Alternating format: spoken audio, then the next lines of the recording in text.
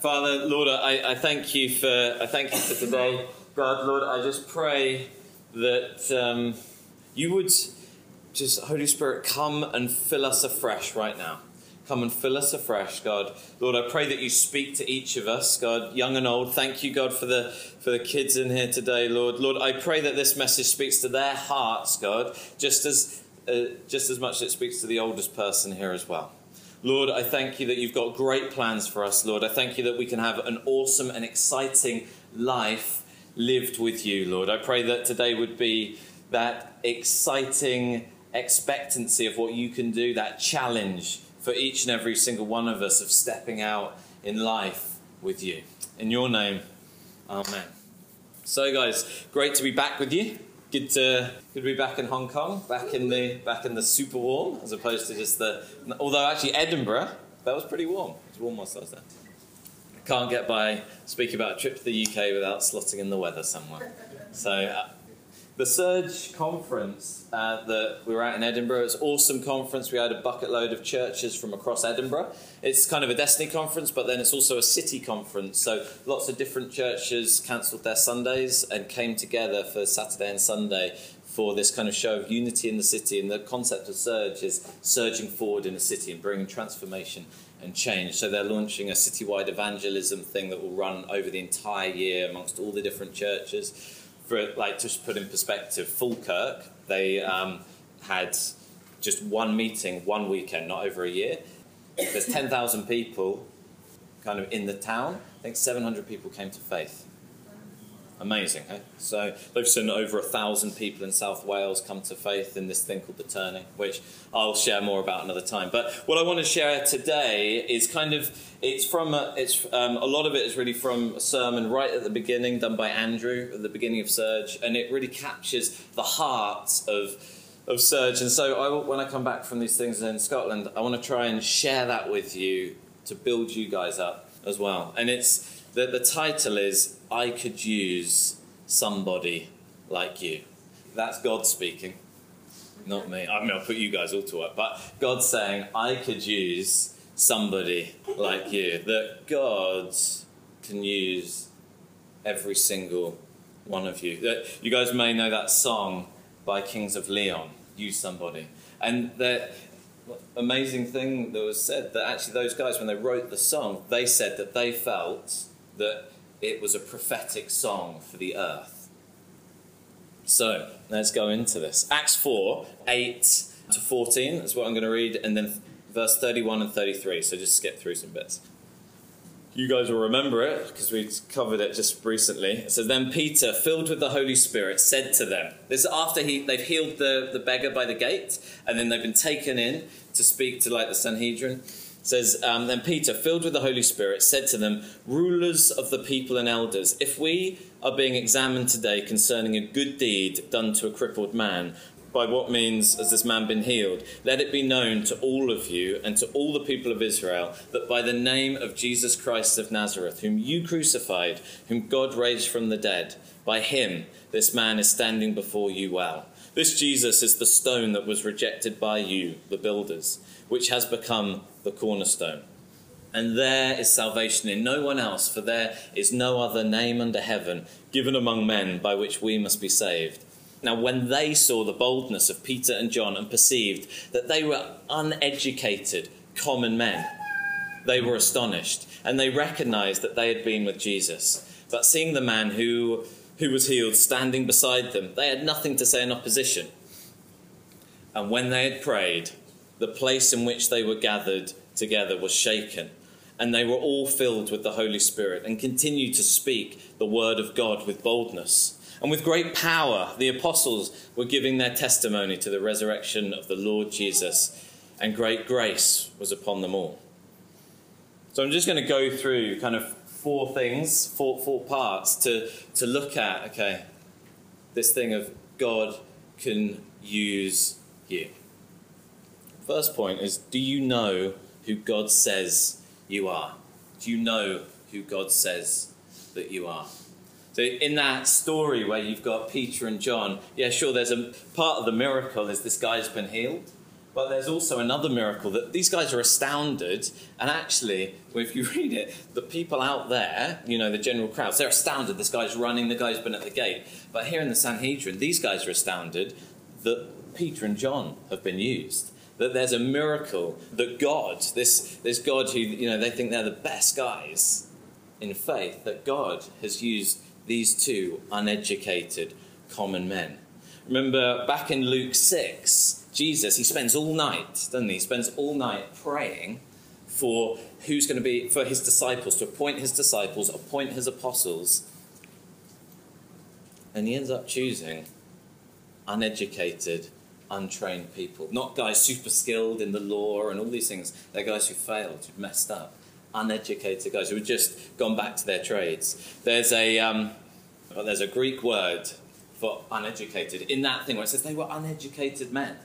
This is the Greek word, the word in Greek that is used there is this word. Pretty easy to get, right? So it's pretty strong language. It's just like, these guys are idiots. Like, how has God actually used these guys?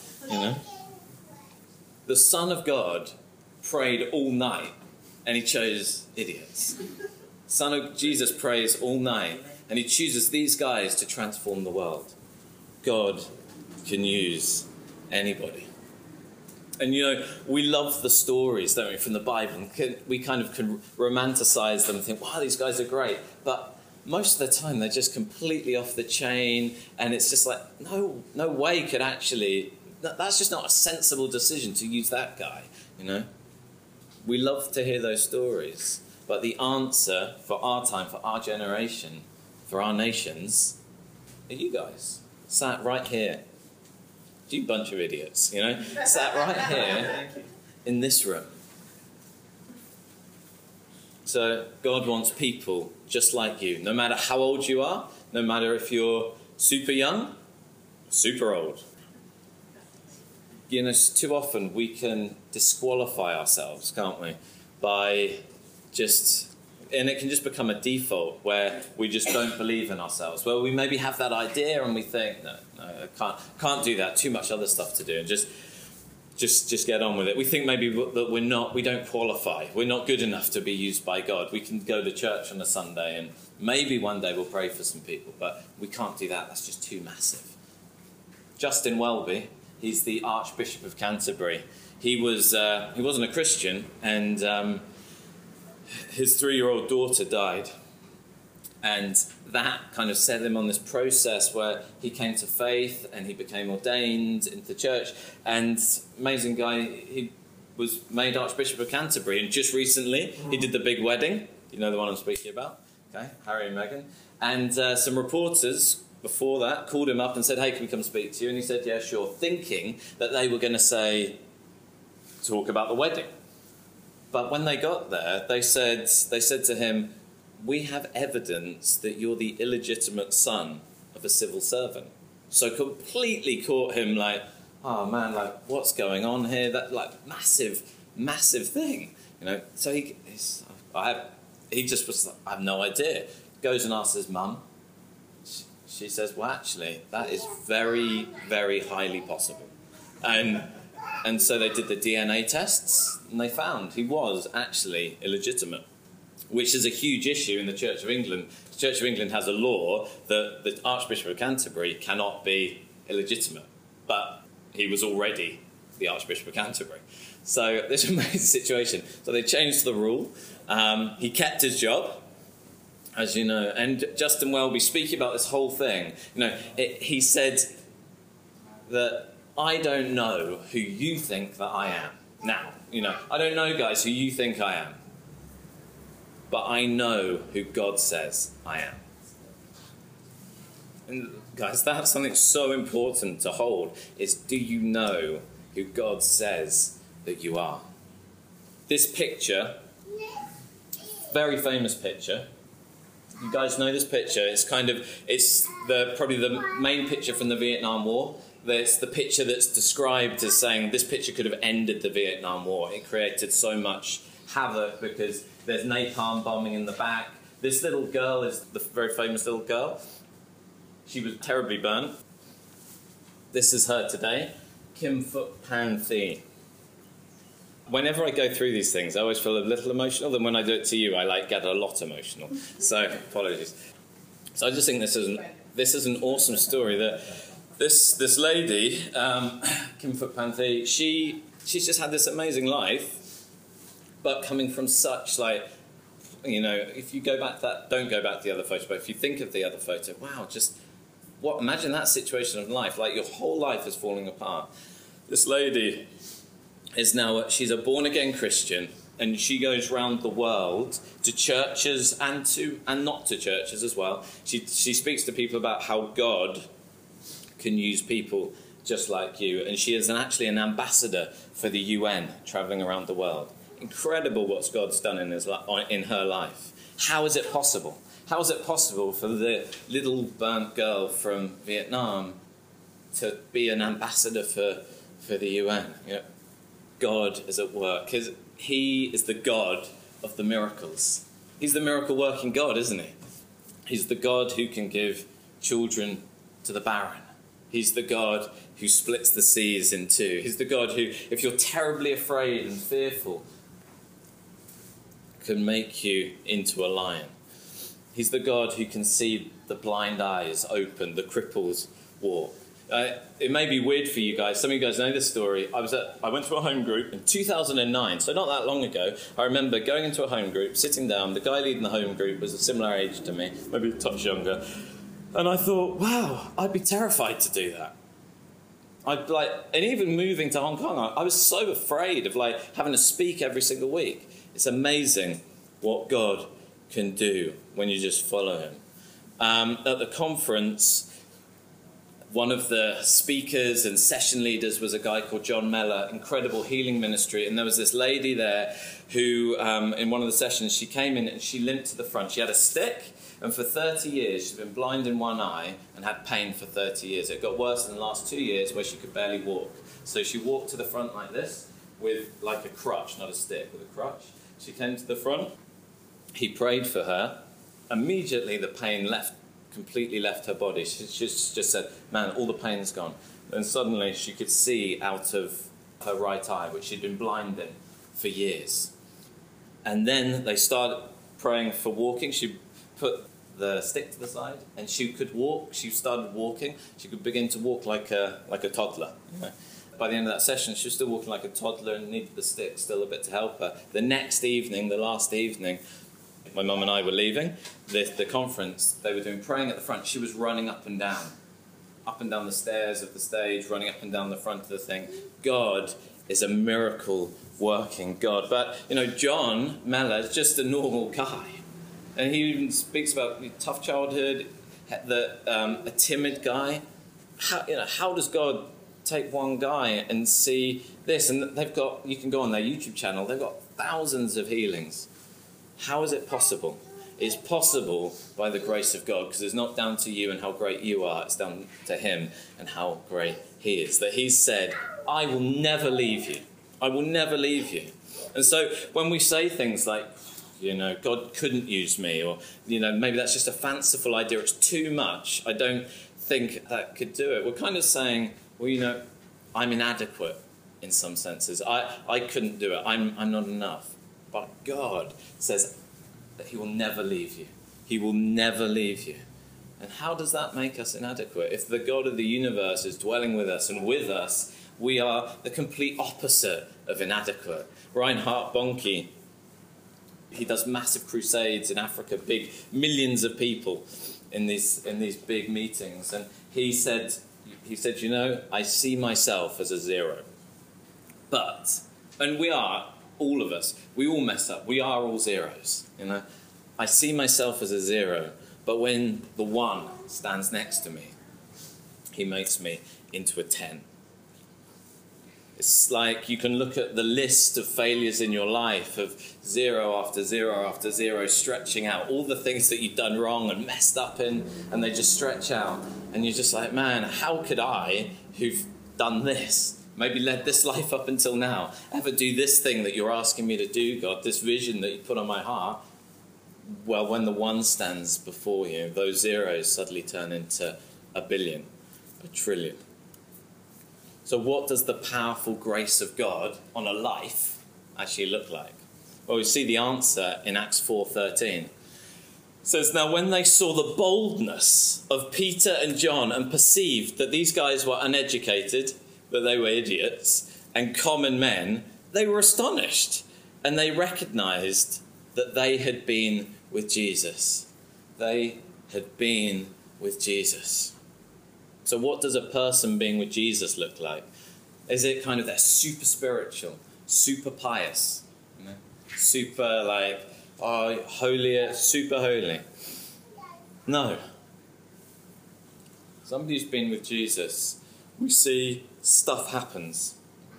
Stuff happens. People are with Jesus and around Jesus, stuff happens. You see something starts shifting in the environment. Something starts stirring.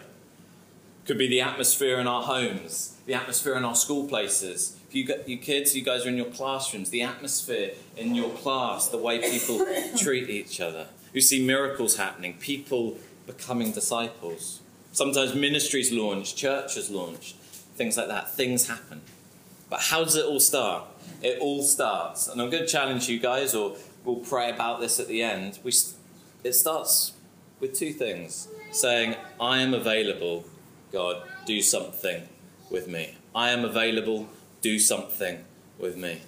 You guys may have heard over the years about revival, and people being like, oh, we're just praying, we're just waiting for a revival. We're waiting for the Lord to show up, Some places on earth, they've been waiting for that for like 200 years. And not saying God's not going to do something, and revivals is this beautiful thing, but actually, revival isn't God showing up because we've waited long enough for him to show up. That actually there's this thing of joining with God in prayer, joining with God in movement, being willing to step out. As Psalm 110:3 says, when you go to war, your people will serve you willingly. When you go to war, your people will serve you willingly. You are arrayed in holy garments, and your strength will be renewed each day like the morning dew. God can teach you absolutely anything. God can do anything with us. But what we need to bring a desire to the table. Say, yes, God, I'm excited about what you can do in this world through me. I'm available.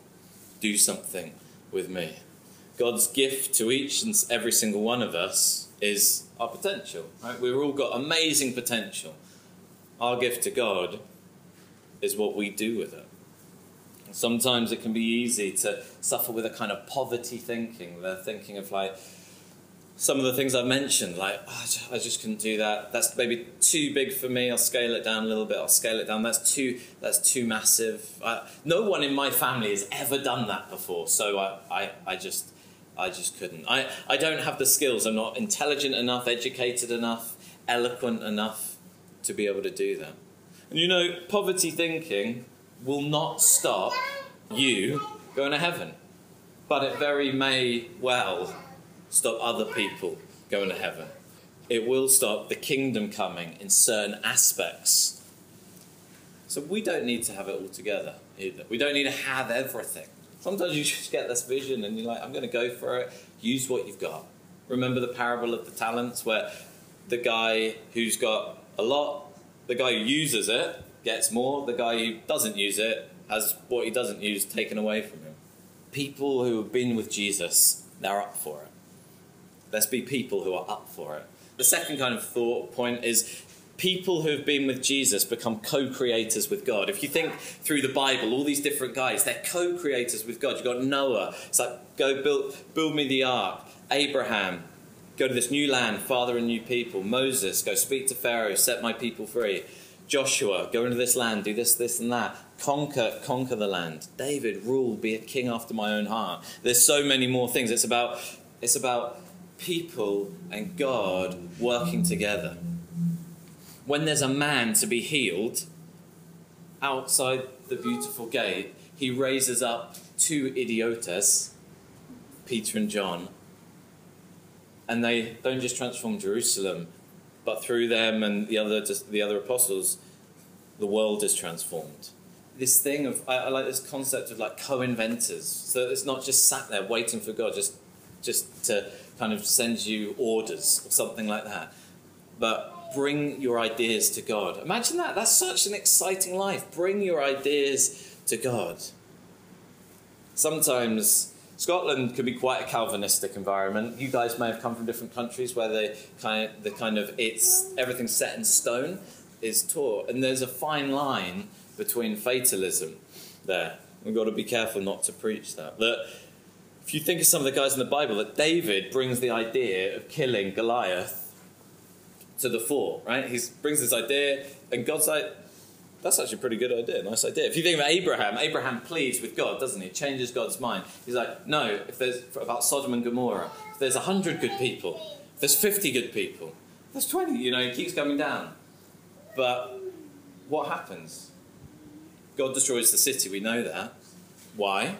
Because there weren't 10 good people in the city. But it was Abraham who stopped at 10. What would have happened if Abraham had gone to 3? So I find this exciting. Invent with God.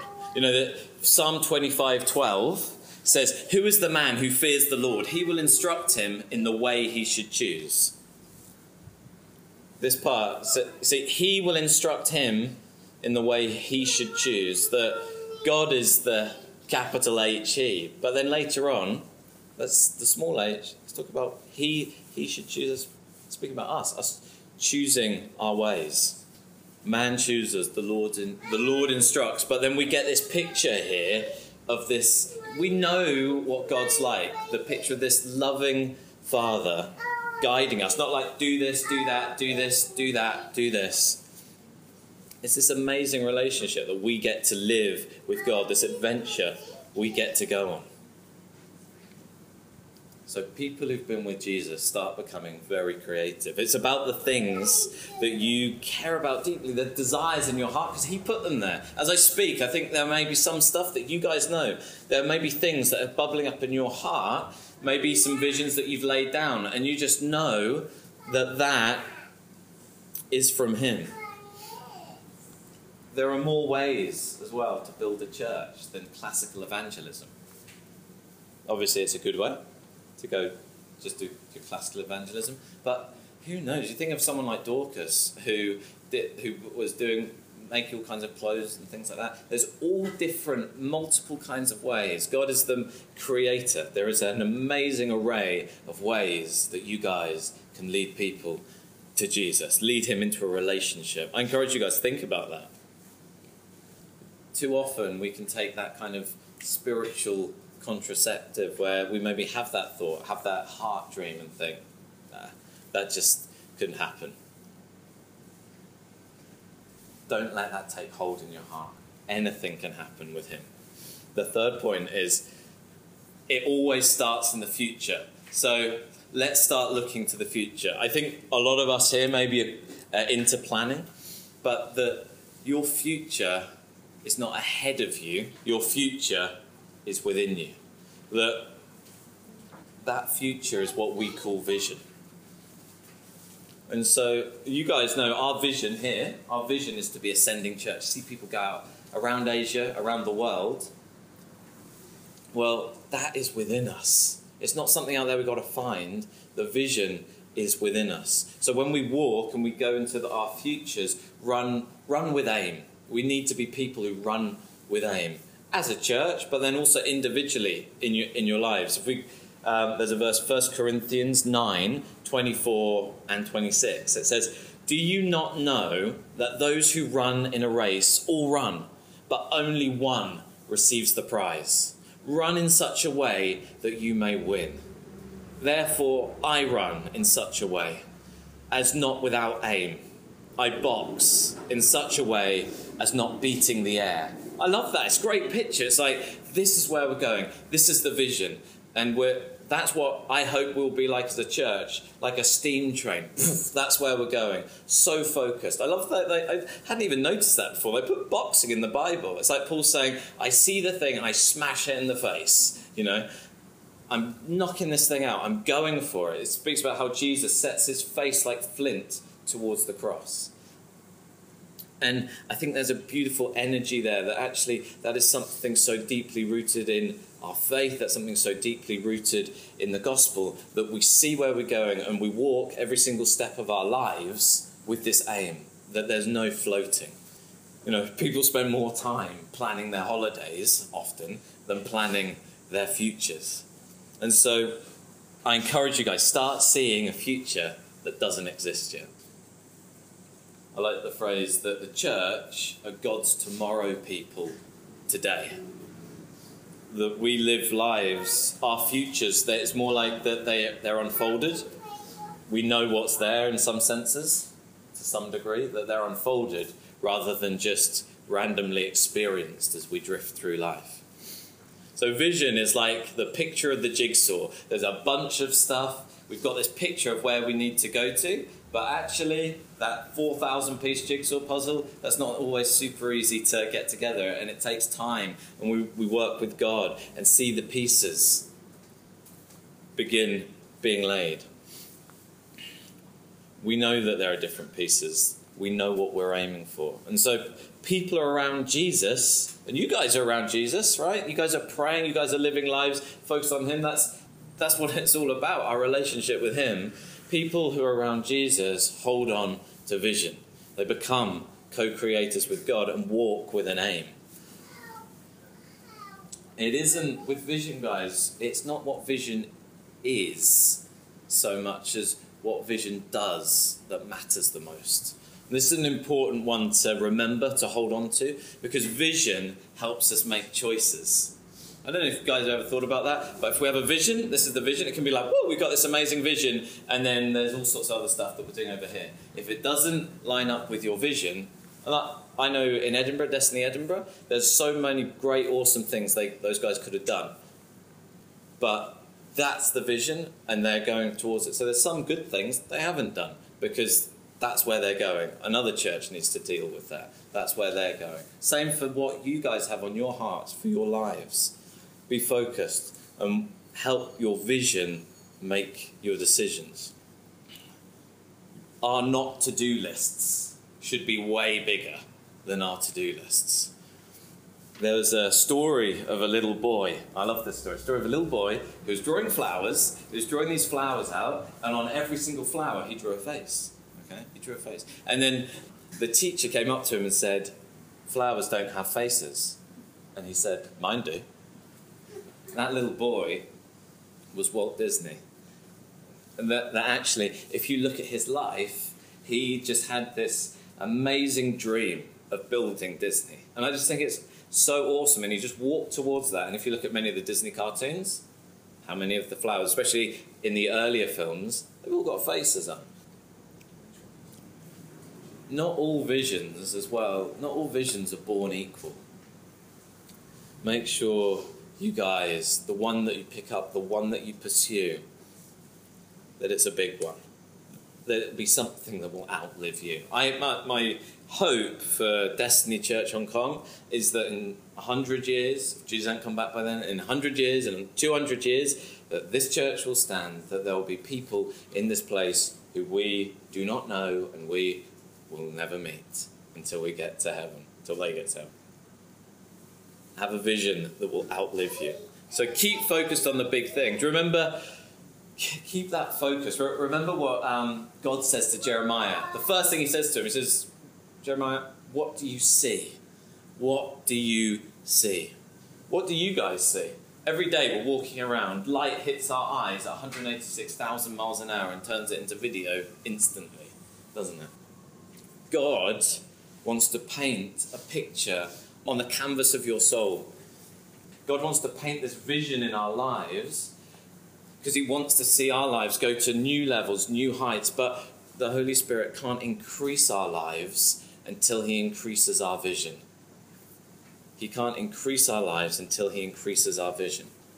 Point 4, last point, running into the end now. People with Jesus make a plan. People with Jesus make a plan. Make a plan,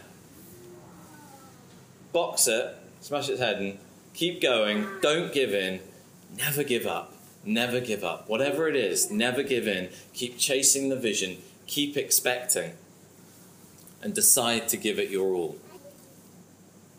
Maybe you guys have had some visions and you've let them fall, you've let them drop, and you've been like, and you maybe feel like, oh God, I just can't do that. If you've had one of those things, pick it back up again, dust it off, plan it, let's move forward. Talk to me, we'll pray together. In life, we can either be like a carrot, an egg, or coffee. That's in Ephesians. Life is like a boiling pot of water. There's a lot of heat. There can be a lot of pressures in life. If you put a carrot into the water, what happens? After a bit of time in this boiling water, it goes limp and soft and just completely tasteless. Oh man, the boiling water just completely destroys it. Put an egg in water, what happens to an egg? It gets really hard. It gets cynical. Well, the egg doesn't get cynical, but the analogy does. It gets cynical. It gets bitter. No, the egg doesn't get bitter, but the analogy does. No, it gets bitter. You're like, you get grumpy. But coffee, when you put coffee in water, it changes its whole environment. It makes the whole environment smell beautiful, taste beautiful. It changes the colour of its environment. Let's be like coffee in our places, in our world. I'm just going to share a story. Sarah, I invite you back up to play. And this is a little story about Teresa. Teresa, she's part of a missionary family, and she wanted to, in Africa, she wanted to marry this guy. Parents said no. And she kind of got married anyway, ran away with this guy. After 3 years in marriage, they started to have abuse, and then the guy divorced her, and she was so ashamed that she went and hid out in another town, and she hid there for many years. One day, Reinhard Bonnke, who spoke about earlier, came and he did one of his crusades, and at the end, sometimes I'll say, put your hand up if you want to receive Jesus. He did that. 100,000 people responded to the gospel. 100,000 people went forward.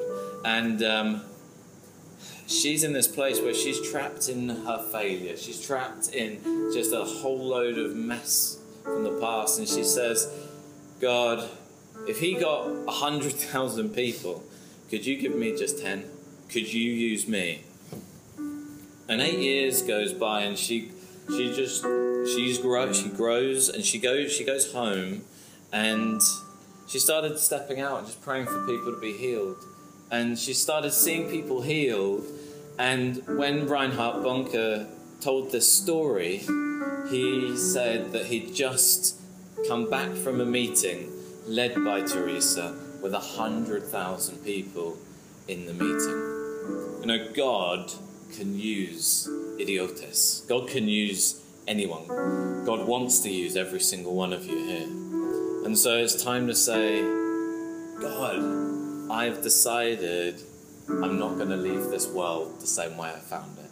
Even if it's just in one small area, one small field, whatever it is, don't leave it the same way. So I'm going to pray, guys, and we'll just have a little response time where Angel and I will just come around and pray. If you want prayer, just put your hands out and open like this on your legs. And I want to encourage you that the Lord can and will use anyone. Our part is joining with him. It's jumping on board. He'll never force us. And he's saying, Lord, I'm with you. Lord, I'm available. Do something with me. If that's you today, if there's an old vision you want to pick back up, if there's something you just want to make a commitment before him, saying, God, I don't know what it is, but God, I am available. Do something with me. If that's you today, guys, I'm just going to pray in general, and then we'll just do a little response time before we end in worship. Father God, Lord, I thank you for that word. Lord, I thank you for the encouragement, God, that you can use anyone, that you can use every single one of us, Lord, that you can use the simplest person, God, and you can transform the world, God. That one person in your hands, God, can bring change to a nation. Lord, I thank you that we have this history of great stories of men and women who just missed the mark, who were not good enough, God. Normal people, just like us. Lord, what could you do? And guys, I look out to you and I see ministries, great businesses, amazing things that can happen through each and every single one of your lives. Lord, I pray encouragement. Speak to each person here today. You guys just say in your heart, make that commitment to him. If you're willing, I am available. Just say it under your breath after me. I am available. Do something with me. Here I am, Lord. Here I am. Send me. Here I am, Lord. Here I am, Lord. Send me.